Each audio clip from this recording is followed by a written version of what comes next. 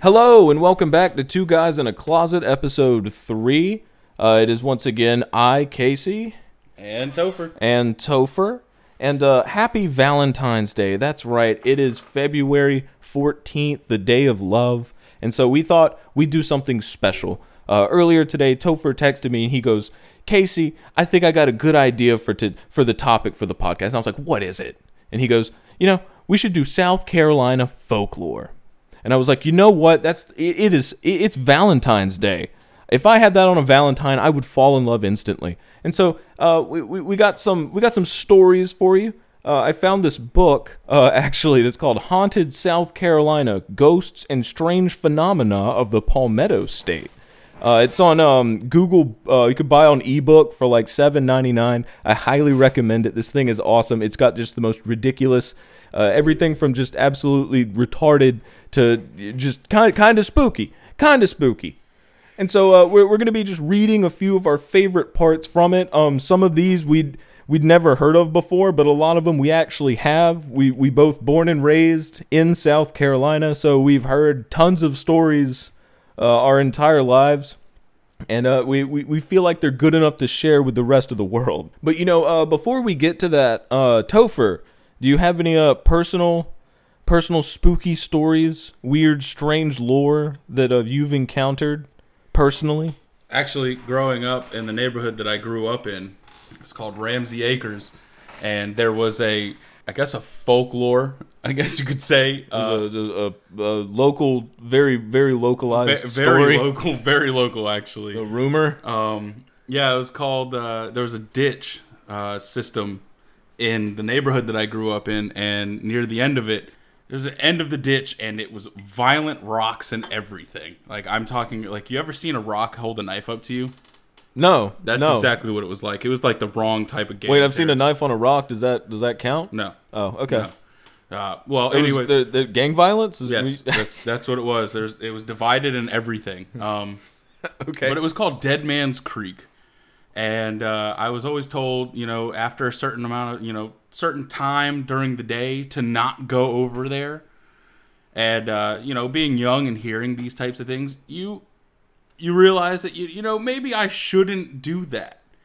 Well, I mean, needless to say, I started asking around the people that lived near it. And it turns out that there was a bad storm that came through one night. And somebody got blown off their bicycle and landed into this creek and hit their head on said sharp rocks with knives. And died? He died. Yeah. And it was like 3 weeks later that they found the body and everything. But the house that was like overlooking the ditch, still to this day, no one lives in it. Yeah, so... Is there a ghost in there? We don't know.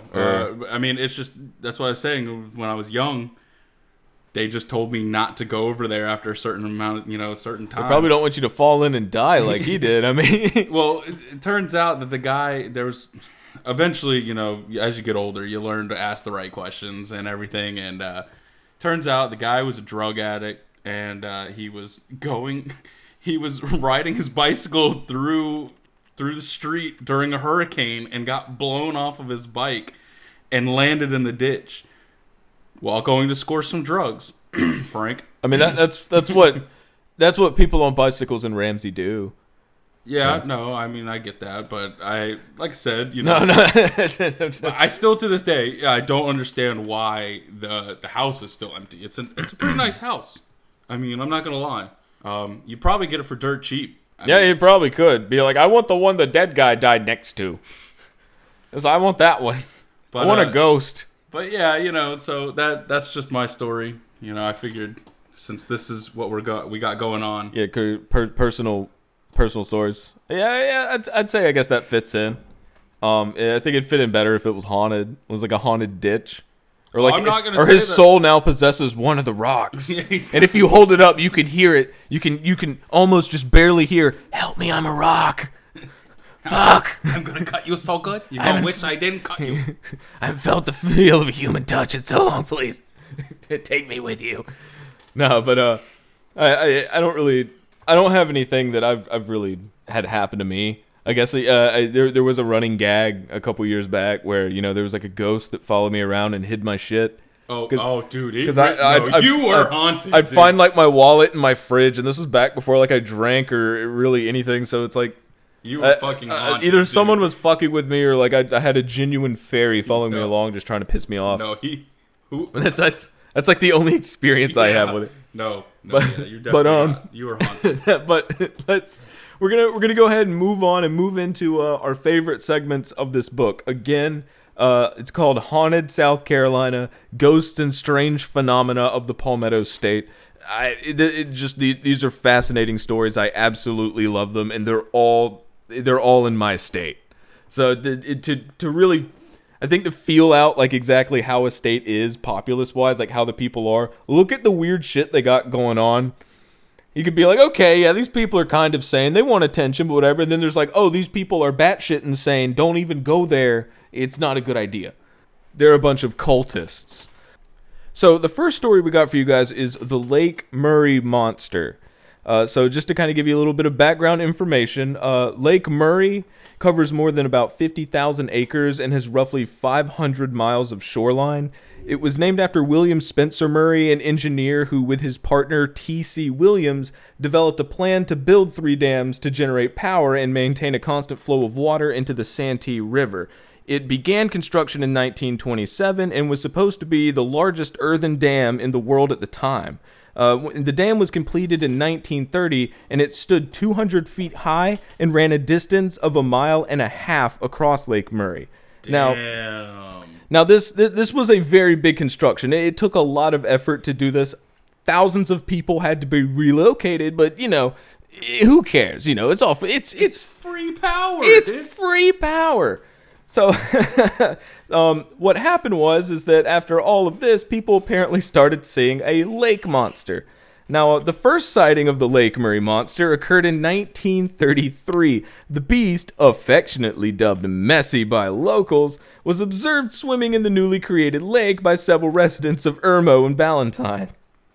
You think Nessie's trademarked at all? I think at this point it kind of is. I mean, shit. They're not going to call it Nessie. That'd just be stupid. The monster has consistently been described as being between 40 and 60 feet long, with the head and body of a snake and the tail of an eel. So, my first thought is oarfish. If you don't know what an oarfish is, look it up. I get that this is fucking freshwater, but I don't care. I mean, there are things out there that look like that. No, but think about it. He's got the body of a snake and the tail of an eel. Isn't an eel just literally just a water snake? Yes. I mean, you have water snakes, but what is this shit? Anyway, so there's a Lake Murray biologist named Lance Harper who keeps a file on all the recorded sightings, and he puts a great deal in the credence of testimonies because, to his knowledge, none of them were under the influence of drugs or alcohol when they encountered the monster. Well, he's just like, so were you drunk? Nah, I don't think so. I don't know. I was on a boat fishing. I don't think I was drunk. What about high on drugs? Were you high on pot noose at the time, sir? I don't know. This giant fish came down with wings, and God opened his arms. And I'll take that as literal. That is literal. You're normal. That's how it went down. But the thing is, let's see here. Most of the witnesses have described a big aquatic beast simply swimming or diving in Lake Murray. A few, however, depict the creature as being highly aggressive. And to me, it's like, how do you see it going in the water and you're like, wow, that thing would really like to kill me, I bet. It's highly aggressive. I mean, what? Did it just pop out of the water with badly drawn, angry eyebrows? It's really mad. Looks like it flicks you off of the water and goes back under. It's prejudice, man. It's highly aggressive. So we have one. For example, Buddy Browning, which is totally a real name, was fishing from a boat in a small cove with his wife Shirley, which is also a real name. No, and their friend Cord Brazel. That's not a real name. When a large scaly head surfaced from the water and began swimming in their direction whenever their boat approached the spot where the creature was resting. Several times the beast came so close to the boat that Buddy could discern that it was not a large fish, an eel, or an alligator. I should do a voice. It was unlike anything I ever saw before, and I have been fishing Lake Murray for over 20 years, Buddy said. Shirley said that when the creature tried to climb into the boat... Wait, no, you should do a voice for that one, too. Shirley said that when the creature tried to climb into the boat, Buddy hit it with a paddle to drive it off. So it tried to climb into the boat. I don't know how. It's like 60 feet long. I think it had to like capsize your boat. Now so, it has tiny arms. So Buddy picks up a paddle and just starts finning it off like fucking Luke Skywalker, beating it in the face. Buddy dismissed the possibility that the animal could have been an alligator because alligators are not native to the lake. He's clearly saying this thing was 60 feet long and like wasn't an alligator. And are you sure? And he was like, well, they're not in this lake. Have you seen that movie Lake Placid that hasn't been out yet? This is why I told people that's what it looked like, because everyone knows alligators aren't in this lake. Messi launched another attack against fishermen on the lake in October 1996. Dude, that's like literally like fucking 50 years later at least. A caller to 50? What the fuck? No, he got attacked in...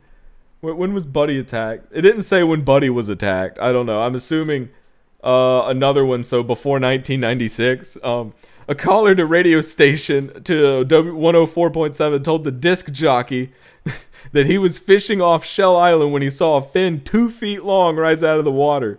He flipped a lure right in front of the creature, and it bit his fishing rod in half. What? Wait, so it jumped out of the water and like... All I had left was just the handle. It just bit his fishing. You would... What?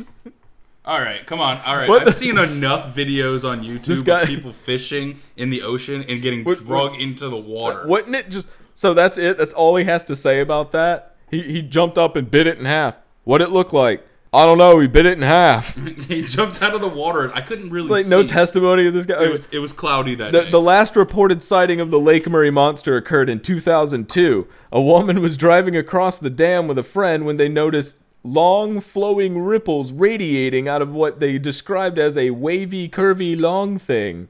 Yeah, that's messy in calm water. No, they nailed it. That's exactly proof. Later, the driver said that there was nothing else on the lake that could have disturbed the water in that moment. Not surprisingly, the people of Irmo are retarded. No, I'm just kidding. That's not what it says. The people of Irmo have benefited financially from the notoriety of their lake monster. T-shirts and hats displaying images of messy... No one knows what it looks like. The blah, blah, blah. They fucking ripped the name off. No one... It's not real. The end. All right, so that's... That's the monster. That's the Lake Murray monster. Everyone, go get your T-shirt. Where are the T-shirts sold again? I don't know. Who cares? Somewhere there. Just Google it. Oh, it says gift shops and gas stations. It's in gift shops, gas stations, and restaurants all over town. Visitors can also purchase a 50-page booklet. That's just called a book. I'm sorry, that's a book. 50 like what?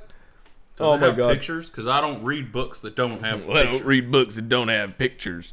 We were gonna do the Bigfoot, but I don't know. Like once you one Bigfoot story, it's the same Bigfoot. It's the same Bigfoot. Yeah, it's literally the same Bigfoot. He just travels. He runs around. So this next one, I'm actually gonna add some spooky background music because this is a mystery of the Swamp Girl. So, all right, music should be playing now. So, I'm gonna tell you the full tale. One of the world's most popular and prevalent ghost stories is the tale of the Phantom Hitchhiker. Hundreds of variants of the story can be found throughout the world. As a general rule, the story focuses on a young woman in a white dress who is hitchhiking along a lonely road at night. A driver, usually male, stops his car and asks her where she is bound. Hey bitch, how much? She replies that she is going home, and she gives him the street address. He tells the young lady that he's headed in the same direction and offers her a ride. She climbs into the back seat and says nothing the entire way. When the driver arrives at the address the girl gave him, he turns around and she's gone.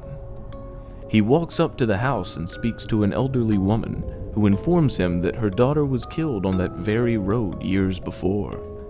Every year on the anniversary of her death, someone picks up a girl and brings her to this address. Rosemary Ellen Guiley, author of the Encyclopedia of Ghosts and Spirits, says that the story most likely originated in Europe and was brought over to the United States by immigrants. The story of South Carolina's Swamp Girl is one of those variants that retains the basic structure of the original story, but also contains elements reflecting the geographical area in which it is told. According to most of the versions told in central South Carolina, one rainy, foggy night, a man driving through dense swampland on a dark stretch of highway between Sumter and Columbia spies a young woman standing on the Sumter side of the Watery River Bridge. Wait, Watery? It's a watery river? Yeah, I mean... Are you fucking kidding me? It's joke's on you guys, it's dry. Oh, that ruined the fucking story. Alright, let's get back in the mood. She is usually described as wearing a silvery gray dress and carrying a canvas travel bag.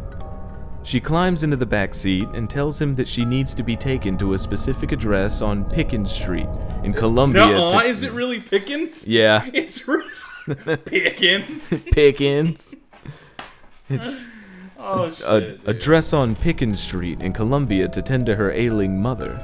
Just before the car reaches the Columbia side of the bridge, the man turns around to ask her a question, and she is gone.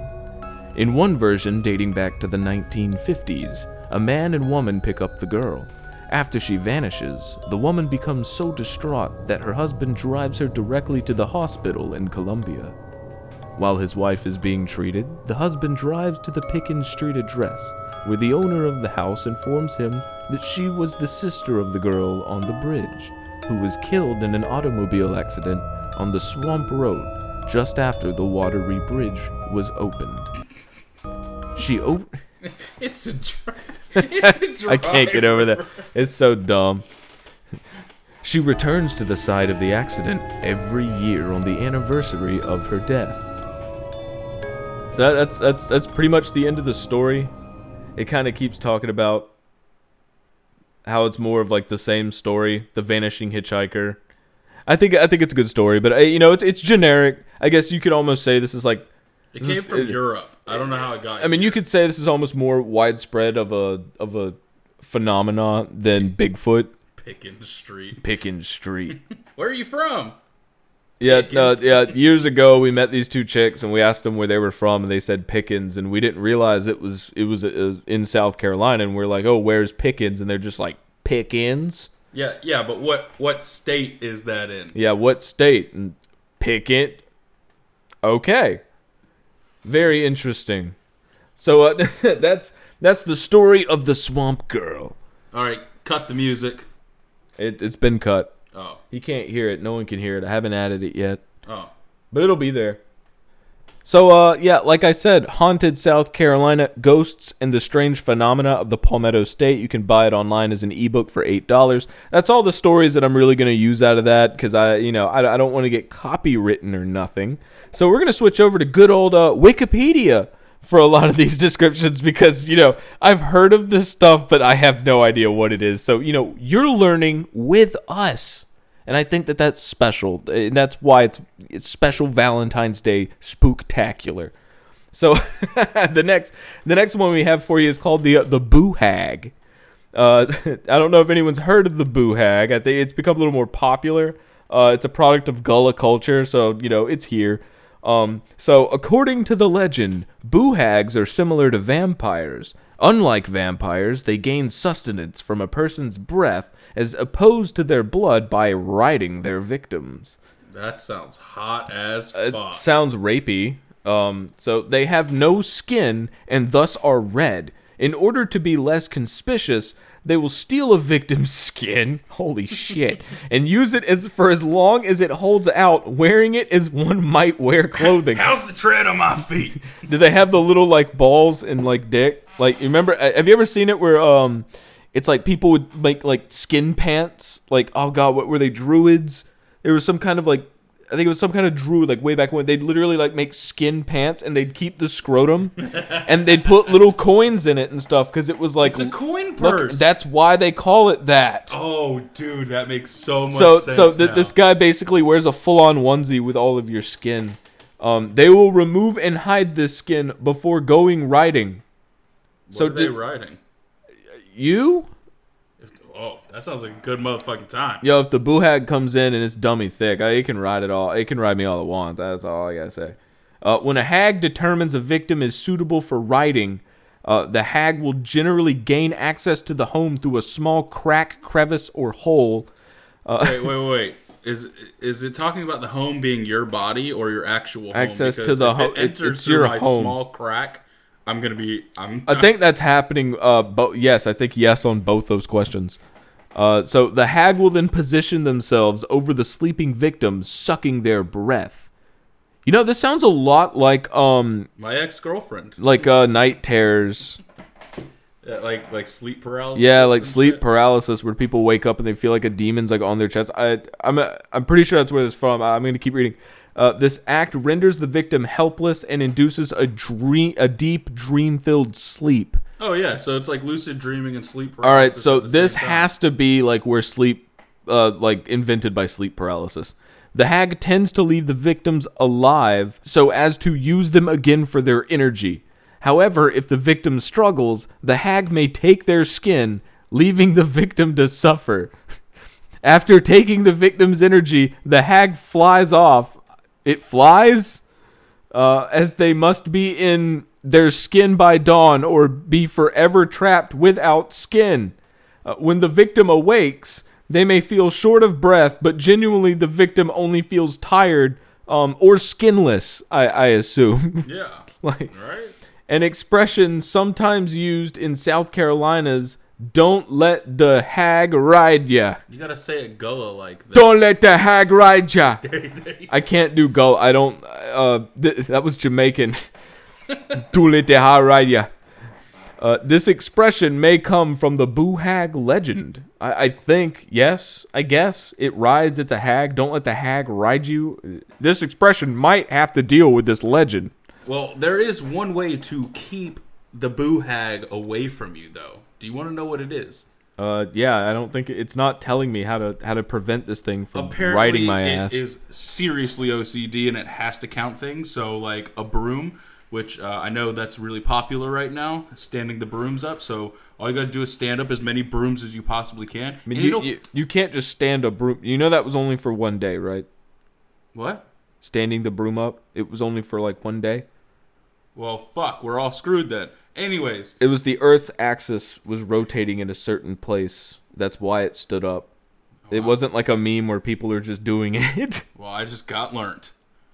Yeah. Anyways, your hairbrushes, they like to count things. There's stupid OCD about it. So get like the most brittle broom you can, because when the straw breaks off of it, it has to recount again. So it has to just count shit. Yeah. So what if I slept in a ball pit, and all the balls were like the same fucking color, so he couldn't fucking keep track? Well, you would. Damn, I don't even know what to say to that. He'd walk in, he'd be like, "I'm gonna get this motherfucker." He'd look at everything, he'd be like, "Fuck this." He'd close the fucking door. He's like, "That's too much." Walk across the hallway. That's too much fucking. I'm gonna go get the kid that's in his bedroom with like a dresser and a bottle. Like, that's all he owns. Walks across the room into my room. Oh man, Topher's got way too many Hot Wheels. No.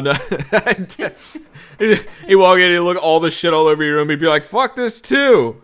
Let's sleep in a all right, guys. Sleep in a ball pit, okay? If you sleep in a ball pit, the boo hag can't get you. But what if he comes back the next day after he's already kind of like separated the balls? Does the boo hag have the ability to like form a vendetta against you? Like he keeps coming back, like, I'm gonna get his ass. One day he's not gonna be asleep in that ball pit. He's gonna follow you around for the rest of your life. He keeps coming back with like different ways to get me. Like he brought a marker and he's gonna mark all of the ones he counts off, but they keep rubbing off, so he gets pissed off. He leaves.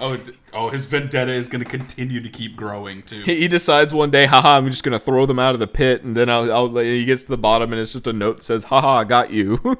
I'm across the hall. He's just fuck.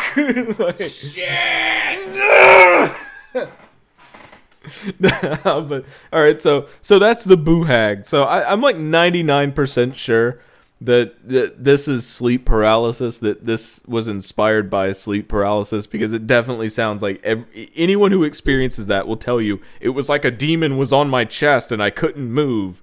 And it's the exact thing that this. And it rides you. Have you guys ever seen This Is the End with, Jonah Hill and Seth Rogen and James Franco, where Jonah Hill gets raped by the demon? It was really a boo hag. It was a boo hag. That's what it was. This one's more of a fucking Valentine's Day thing right here. How is this even remotely related to Valentine's Day? We're doing the one about Alice in the... No. No, we're not. This next one's called The Lizard Man of Scape or Swamp. What are you talking about? Happy Valentine's Day. Happy Valentine's Day. So, yeah, apparently South Carolina has a fucking lizard man. So, it begins... Wait, so we've got Bigfoot and a lizard man? I want to see them fight. It'd be like and we've got a Loch Ness monster? It'd be like a small version of King Kong versus Godzilla. That's what it would be, except it'd be like 6 feet tall, 7 feet. I mean, they'd be big, but it would be like, don't knock over the traffic cones instead of buildings. So here's how it starts. On July 14th, 1988, the Lee County Sheriff's Office investigated a report of a car damaged overnight while parked at a home in the area of Browntown outside Bishopville, South Carolina. Take you to Browntown. On the edges of the Scape or Swamp. Yeah, I think that's like the coolest fucking name in the world. It seems like it'd be some like location in Skyrim that I could fast travel to. Yeah, and I could just constantly mine iron ore and everything. So the car reportedly had tooth marks and scratches with hair and muddy footprints left behind. Sheriff Liston Truesdale noted that this was the start of various claims that eventually coalesced into a story about a lizard man in the swamp. Prompted by the news of the vehicle damage, 17-year-old Christopher Davis reported to the sheriff that his car was damaged by a creature he described as green, wet-like, about 7 feet tall, and had 3 fingers, red eyes, skin like a lizard, snake-like scales 2 weeks prior. That's very descriptive. Thank you, Christopher. According to Davis, he was driving home from working the night shift at a fast food restaurant when his car got a flat tire. Wait, I want to know what fast food restaurant Christopher works at. Probably the fucking drug dealer's house. After fixing it, he saw a creature walking toward him. Davis got in his car and began to drive, but the creature was soon on top of the car. No. He applied his brakes, causing the creature to roll off the car, giving Davis enough time to escape. Coverage by newspapers and media resulted in increased attention for his claims. Local businesses began selling Lizard Man t-shirts, and the local Chamber of Commerce encouraged the media attention as good for the community. I actually think that my stepdad has a Lizard Man t-shirt. There's a bunch of men in suits up there like, guys, this is really good for us. We really need this. Holy shit. Where is this at again? Browntown. Browntown. Oh my god. Oh, so the increase in newspaper and media publicity prompted further reports of sightings, and the area soon became a tourist attraction for visitors and hunters. Why don't we have like a fucking like Mothra or something here in Myrtle Beach? Be like, he's 100 feet tall, he flies over in the moonlight. Because we have the landmark. Which brings people here it's Murder Beach for a reason, dude. Local radio station WCOS offered a $1 million reward to anybody who could capture the creature alive. I would literally spend the rest of my life trying to capture that. I'd fuck a lizard and give birth to a half human, half lizard. There's ways to get whatever you want, dude. You just gotta think outside the box. On August 5th, Kenneth Orr, an airman stationed at Shaw Air Force Base, filed a police report alleging that he had encountered the lizard man on Highway 15 and he had shot and wounded. On Highway 15. I don't think it's not this. I don't know. Yeah, I guess true. I seen it. And he shot and wounded it. He presented several scales and a small quantity of blood as evidence. This guy just just tore apart his roommate's snake. You know, he went in there and he was like, "Fuck this thing." I just thought of it. What? The guy, Dead Man's Creek, the guy that found him, Dude, he got killed by the lizard man. Yeah, he obviously got killed by the lizard. It was probably tag team by Bigfoot. Bigfoot suplexed him and Lizard came down with the fucking hammer. John Cena just... You can't see me now. That's really what happened. So this guy definitely just tore his roommate's lizard in half or something. Or recanted this account 2 days later when he was arraigned for unlawfully carrying a pistol and the misdemeanor offense of filing a false police report. Oh, they didn't believe him. According to Orr, he had hoaxed the sighting in order to keep stories about the lizard man in circulation, you fucking idiot. Reports of the creature gradually declined at the end of the summer. Local law enforcement officials speculated that the sightings were likely to have been caused by a bear. In 2008... Wait. Hold. Do bears have scales? Yes. It's called bear scales. Oh. They're there. Fair enough. It's under the fur. So in 2008, CNN mentioned the lizard man legend in a story about a couple in Bishopville, South Carolina, who reported damage to their vehicle, including blood traces. Dude, this thing gets around just as Hold quickly as on. Bigfoot. The blood traces were subsequently found to be from a domestic dog, though the local sheriff suggested it might have been a coyote or wolf. These people like hit their neighbor's dog and went, "It's the lizard man." I'm sorry, I love South Carolina. I love my hometown, but we're a bunch of fucking idiots. Fuck, we hit the lizard man. Where's my dog? I don't know, but the lizard man got him. We hit him. Oh, as long as you got the bastard that did it. Oh my fucking god.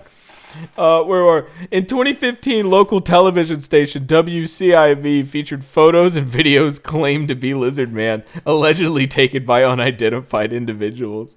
I guarantee you that's the pictures that if you Google Lizard Man, it's like the guy in the fucking like obvious goddamn like plastic ass.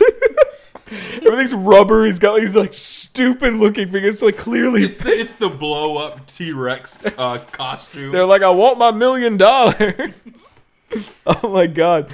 In August 2017, the South Carolina Emergency Management Division sent a humorous tweet regarding possible paranormal activity during the solar eclipse that passed over the area, hinting that people of Lee and Sumter County should remain vigilant for sightings of the lizard man. Speaking of Twitter, where the fuck are our tweets, guys? Oh my god, this is almost fucking stupid. So what's worse than the story? This. Skeptical investigator Ben Radford states that the details of Chris Davis's story do not hold up under scrutiny. No fucking shit, you idiot. Why do we need some investigator? I bet you this guy thinks he's such a fucking genius. Like everyone else is so like everyone believes that that's real. Like there's actually a lizard man running around. He's like the one guy in his mind that actually he's like, no, I gotta prove that lizard man's fake. And everyone's dude, like, there's a fucking $1 million on it. There's $1 million on the line. Everyone's like, dude, calm down. We know it's fake. I gotta share the light. I gotta show the light to everyone. Let's see. Sheriff Truesdale stated that Davis' story never wavered, but Radford that isn't true. This guy got so mad that this was a thing. Over weeks and months of repeated tellings, the details changed many times, from having scales to creature being packed with mud. What? How far away Davis was from? No shit. This guy's like. He's like, this man is a liar. And everyone's like, yeah, fuck. You don't need to tell us this. No shit. It was obviously a bear or a fucking domestic dog. It's like, calm down, you fucking spurg. We know it's a joke. So the next one we got for you is actually a story that my grandmother told me. She used to come down to the beach with me, and I'd go over and hang out with her every now and then. We'd walk on the beach, and she'd always tell me this story. Was it always the same story though? I mean, kind of, because it was more like a reminder. Like she'd just like bring it up. It wouldn't be like she didn't have like a long story for me. She's just like, hey, this is happening. What it is the Gray Man. Now, legend holds that the Gray Man is the ghost of a young man traveling from Charleston to see his fiancée. On the way, he and his horse were caught in quicksand-like pluff mud in the marshes before Pawleys Island and died. His spirit has haunted the shore nearby ever since, looking for the girl he loved. Now, in the South Carolina ghost lore, the Gray Man is a ghost reportedly seen on the coast of Pawleys Island that warns residents of coming severe storms and hurricanes. And although, there are many variations of the legend, most say the Gray Man was first seen in 1822, 3 years before the town government was actually incorporated. The last reported sighting, funny enough, was actually just before Hurricane Florence hit back in 2018. Y'all remember that Hurricane Florence, great time. And previously, just before Hurricane Hugo hit the area in 1989. Now, those of you who don't know what Hurricane Hugo is, our entire state got fucked. I mean, shit was torn down, everything was flooded. It was like the worst thing that's ever happened here. Florence fucked us too, dude. I mean, it did, but like Hugo was on like a way, way bigger scale. I mean, the thing, it caused like $10.3 billion in damage, and I'm pretty sure it was a Category 5. Like, it fucked. So, the legend of the Gray Man is every time, like right before these storms happen, apparently they see this gray ghost of a man as they're walking across the, along the beach. Are you talking about the old guy that, like, asked us for a ride? No, not the old guy that needed to pick up his prescription at Walgreens. That's just the man. This is the Gray Man. I don't know. He was kind of gray. I don't know. He was kind of gray. So, here's I guess a little bit of a story about the Gray Man. This was right around when Hurricane Florence was hitting. It says, Hurricane Florence is dangerously raging over the Carolinas with winds over 80 miles per hour, massive flooding, and millions expected to lose power. Official warnings and evacuations orders came throughout the week. Over the last week, some South Carolinians were talking about a different folkloric warning sign, a ghost known as the Gray Man, believed to appear in the small town of Pawleys Island as a harbinger of hurricanes. Wait. It's spelled Gray. Yeah, Gray. There's two ways to spell it. I know, but isn't gray, the color gray, Grey? It can be spelled both. I'm pretty sure Grey is the English spelling of it, as in, across the pond. So is Gray like Spanish or something? No, Gray is like America. It's Spanish. Gris. Oh. Gris is gray in Spanish. And while there is disagreement surrounding details common to many ghost stories, like who the Gray Man is supposed to have been and when he first appeared, the tale's basic contours are generally accepted. It basically talks about the man that's looking for his loved one. Now, when it comes to when you pass the Gray Man, apparently he's supposed to say, "There's a storm coming." A storm cloud rolls. A storm cloud rolls in, and then that's when people are like, "What the fuck would you say to me?" And then they turn around and look over their shoulder, and he's gone. And apparently, he does this right before hurricanes, and I mean, it's prominent enough of a story to where my grandmother is like knowledgeable about it. Because I guess she grew up in South Carolina. It was like, what, 1890 something? It said that it's said to have started in 1822. Yeah, well, I mean... it's almost 200 years of Gray Guy just going, "Hey, a storm's going to fuck your shit." And everyone goes, "What?" And then he's gone. I'll never know. I don't know why he's doing that. And, like, out of all these stories, he should be pissed off, dude. No, I thought he was looking for his. Wife, not warning people that a hurricane was coming. Like when he's turned into like a weather forecaster. Hey, bro, have you seen my bitch? It's like, I was looking for my woman, but I got really hard into meteorology, and now I like to warn people of upcoming storms. I think he's moved on. He's actually made peace with the idea. He's never gonna meet her again. Dude, watch her be like secretly every hurricane that comes through now, like. The wrath of the woman, like the wrath of the woman. I don't understand why he died. He got to be a ghost, but his horse was just. Would he go like purgatory? Is that where horses go? That's fucked up. I mean, I don't know. I don't know horse soul biology. The Bible's not very clear in what happens to horses. What? Oh wait, I thought that said that the horse belonged to his sweetheart. No, it was his horse. They both died. No, I was. He got to be a ghost though and talk about storms. So, there's the Gray Ghost for you. I thought I'd chip that in there. Not a lot of information about it. It's just a rumor. Everyone's like, "Oh, I think this is how it started." He's said to have said something that one time before the storm, even though no one really reported it until after the storm. So yeah, Gray Ghost. I guess moving on, the next one we have comes from Edisto Beach, specifically edistobeach.com. This is literally on their city's webpage, and it is the legend of Julia Laguerre. It begins, when the golden beams of the sun's light shine through the Spanish moss-draped trees at the Edisto Island Presbyterian Church. Dude, it sounds like it's gonna be an epic-ass Kinda. fucking movie, dude. It's easy to think that a slow-moving shadow was just that, a shadow. But maybe it was something else. Oh, man. If this was voiced by Morgan Freeman, dude, it would be It dope. was something else. As far as ghost stories go on the island, the Presbyterian Church, or more specifically, its graveyard, is home to one of the most popular haunts around. This is the story of Julia Laguerre. Coming soon in 2020. Let's make a good movie. So, back in the mid-1800s, Julia Laguerre was visiting family on the island. She became ill and slipped into a coma. Her family anxiously awaited the day that she would wake up. But that day never came. The family physician declared the young girl dead. Is that what, are we inserting like really creepy music in this one? I don't know, sure, it starts now. No, we're gonna play some Footloose first. Yeah, okay, now the creepy music's on. The child was lovingly dressed for her funeral where loved ones would pay her one last goodbye. Or so they thought. Dude, this is an epic movie. I can't wait to see it. In those days, long before the deceased were treated with embalming fluids to preserve the body before burial, the ceremonial activities surrounding death were conducted at a rapid pace in order to avoid the inevitable decomposition.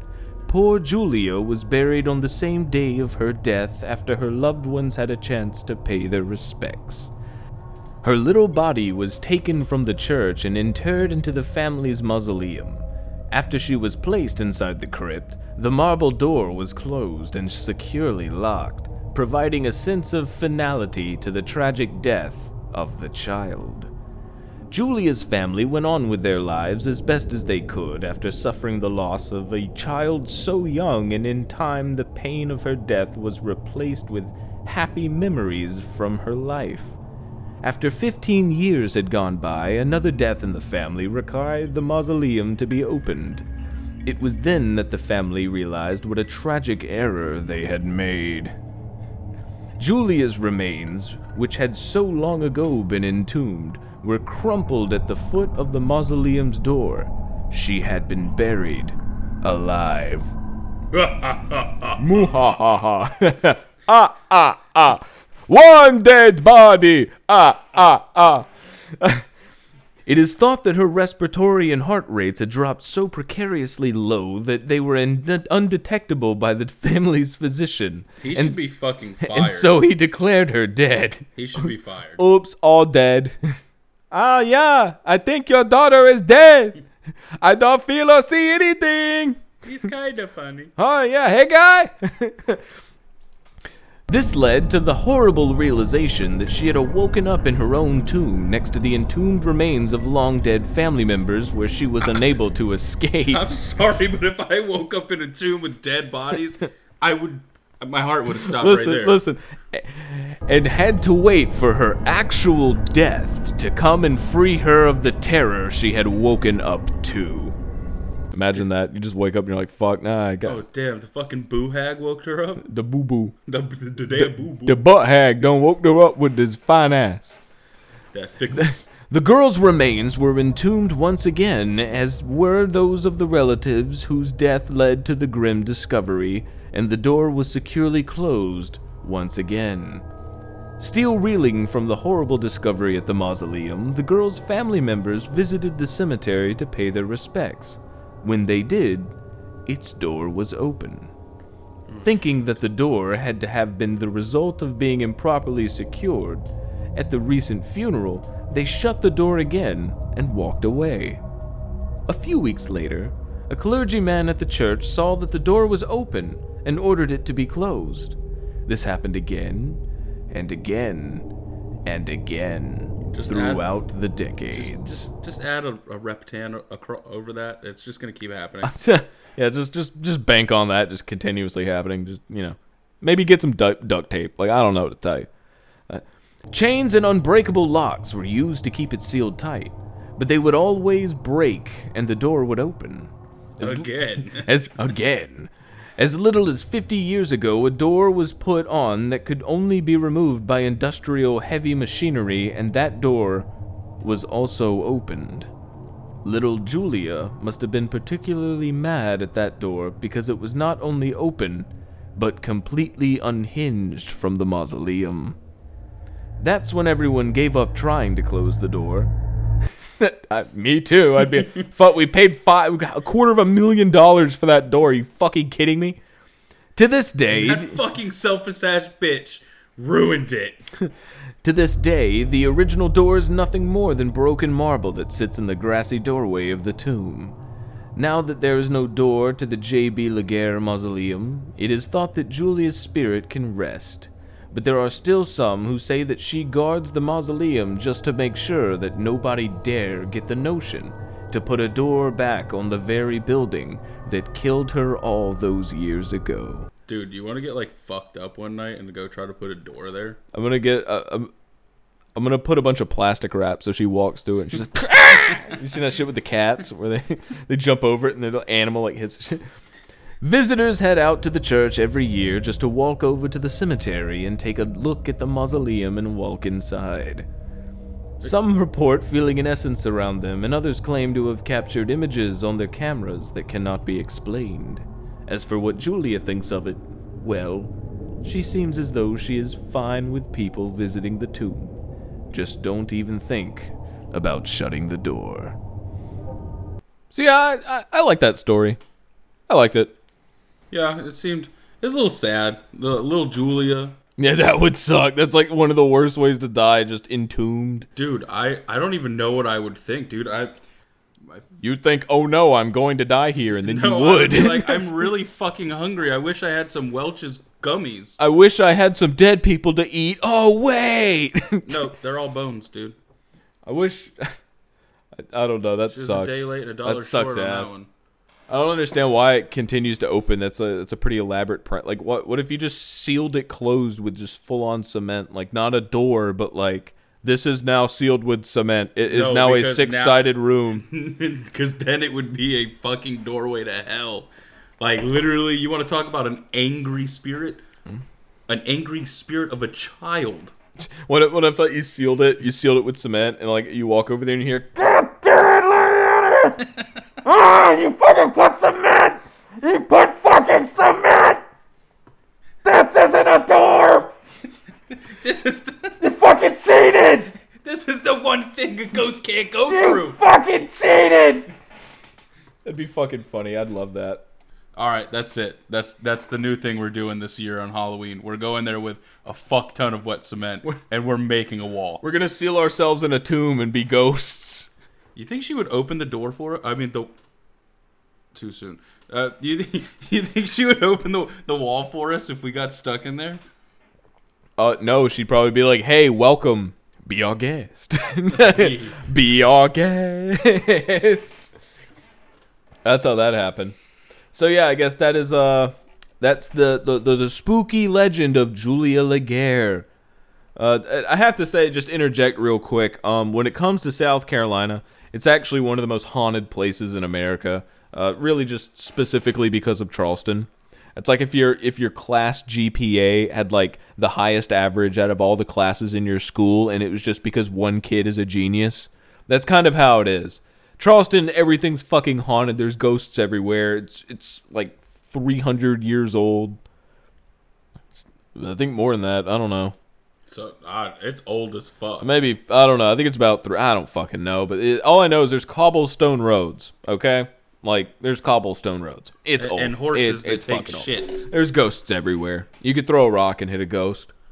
But so this is what I. Yes. They make ghost rocks.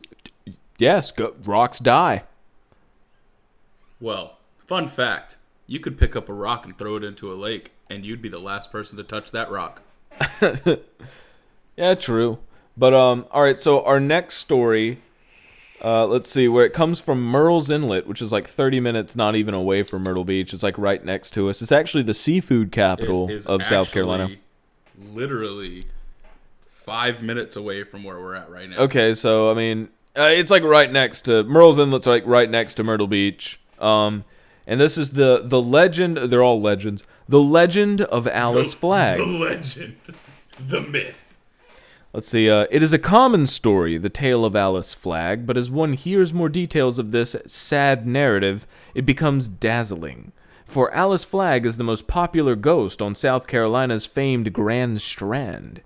The Alice Flagg story began in 1849 when she lived with her brother, Dr. Allard. Allard? Really? Alice and Allard. Whatever. There was no creativity in that Dr. house. Allard Flagg and their mother in Murrells Inlet. They lived at the Hermitage, which was the Hermitage, I guess, whatever, which was the seashore home of the owners of Wachesaw Plantation Dude, during what the fuck are up with all these words, dude? Wachesaw? It's Indian. Oh, It's oh, Native yeah, American. I forgot. Wachesaw Plantation during the colonial period.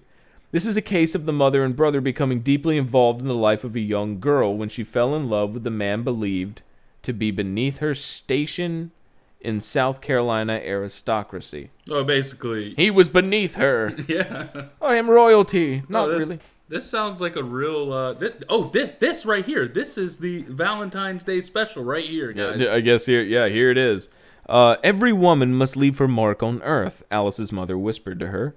And how you can etch on this earth anything that's worthwhile if you attach yourself to this common lumberman. That's fucked up. This common this basic bitch. This wood sawing ass bitch. But Alice was obsessed with her young man and paid scarce attention to her mother and her brother. However, one day when the tall, clean-cut lumberman came to call and Alice was about to step into the carriage with him, her brother stormed out of the Heritage and yelled, "Wait!" Oh, that was Wait, necessary. did you say rape or wait? I said wait. Oh. Okay. He refused to allow Alice to ride with her young man, and he forced the lumberman to ride a horse while he, Dr. Flagg, sat in the carriage beside Alice. Alice felt she was suffering under the tyranny of her family, and she hotly resented their unrestrained exercise of power. She was wretched, and for all she could tell, her mother and her brother didn't care. Wait, she was wretched? Okay, whatever. While her mother and her brother had extolled the virtues of falling in love with someone who would be a glamorous addition to the Flagg family, Alice could not relate to their arguments, spoken with great fervor. She accepted an engagement ring from her true love. Dr. Allard Flagg staunchly refused to allow Alice to wear the ring on her finger, so she attached it to a ribbon and concealed it around her neck.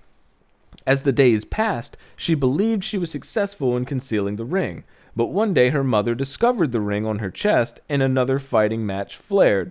The mother shouted at the lumberman who was... Wait, did they duke it out, dude? I don't know. The mother shouted that the lumberman was deplorable and plebeian. You fucking pleb. You pleb scum, and unfashionable as well, worthy of no better than a common shop girl. No, you gotta say that a little bit more like higher class. Unfashionable. Unfashionable, worthy of no better wife than a common shop girl. After suffering undue abuse, Alice was unable to persuade her mother and her brother to change their attitude towards her betrothed, and under their bitter arguments, she agreed to leave Murrells Inlet for Charleston, where she would attend school. Notice all these people just die going to Charleston. It's not worth it.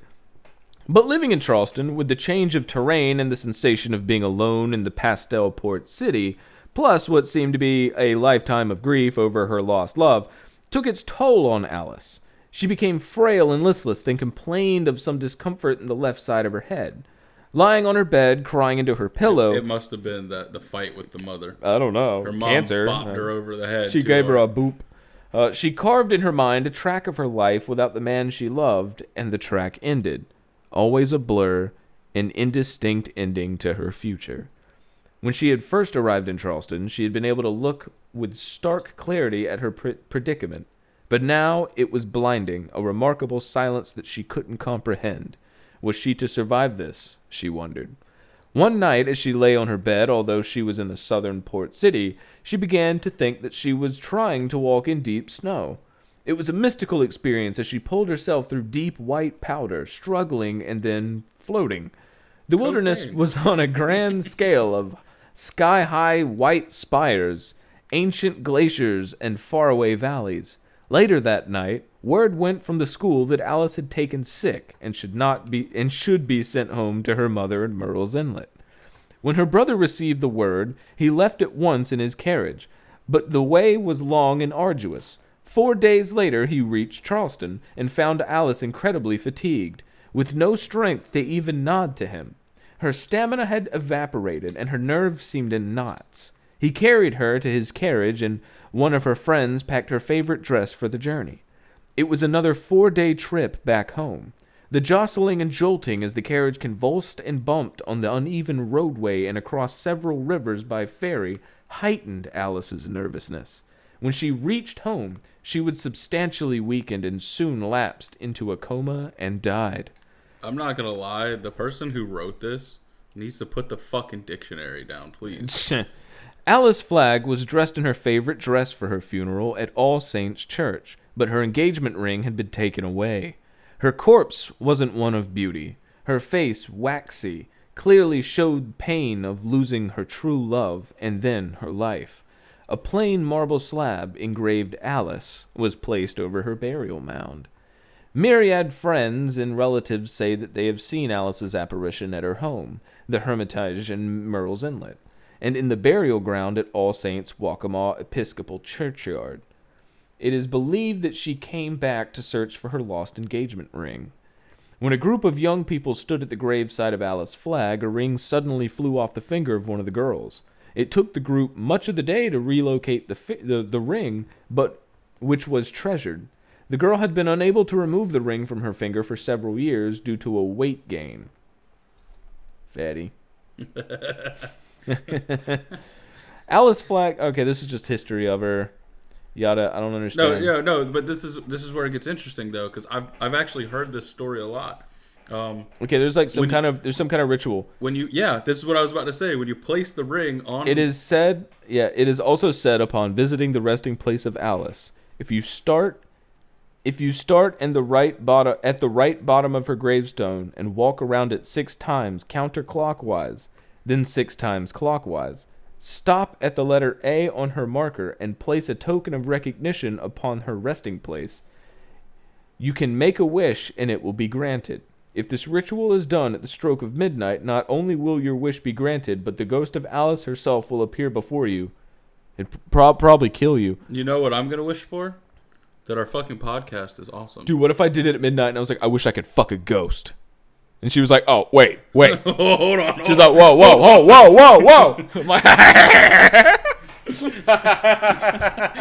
wait, hold on a second. Wait, no, what, fuck, no. No, this is in the olden times, so she'd be like, oh, wait, fucketh. Oh, fucketh, shite. So yeah, those are just a few stories that we wanted to share with you guys. We thought were interesting that pertain to South Carolina. I encourage you to look at your own state and see if you guys. I know all states have like these wacky laws. I know here you can't keep an alligator in a bathtub. That's a weird law. Even though I knew a guy that actually did that. That is literally the most badass thing. It's ever. like he went out of his way to break a law. But every state also has their weird, like, paranormal monster spooky ghost story shits. Honestly, if this actually takes off and we get a lot of stories about wacky laws from other places, I say that we do just an episode on that. I mean, we could talk about them. We could bring it up. Yeah. No. Well, yeah. At least that.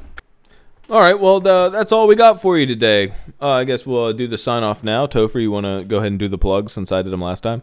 Dude, what are you talking about? I did them last time. No, I did them. No, it was me. No, how many times do I have to tell you? I did them. No, you can tell me all day that you did them. Well, how about this? You do them now, and I'll do them next time. All right, I'm going to hold you to that one. Okay. All right, you can find us on Instagram at 2 Guys in a Closet. SoundCloud, also at 2 Guys in a Closet. Twitter, that is the @ 2GIAC. You can find us on Patreon, Two Guys in a Closet. Subscribestar, also Two Guys in a Closet. Snapchat, real 2GIAC. And we're also now on Red Circle, redcircle.com, kind of a new podcast hosting site, but you can find us there. Same thing as SoundCloud, 2GIAC. Again, we don't spell the number 2, it's just the number 2. So signing off, episode 3, hope you enjoyed it. We'll probably call it something stupid like we always do. I am Casey. And I'm Topher. And this is it. All right, you ready to go to the bar? Yeah, okay.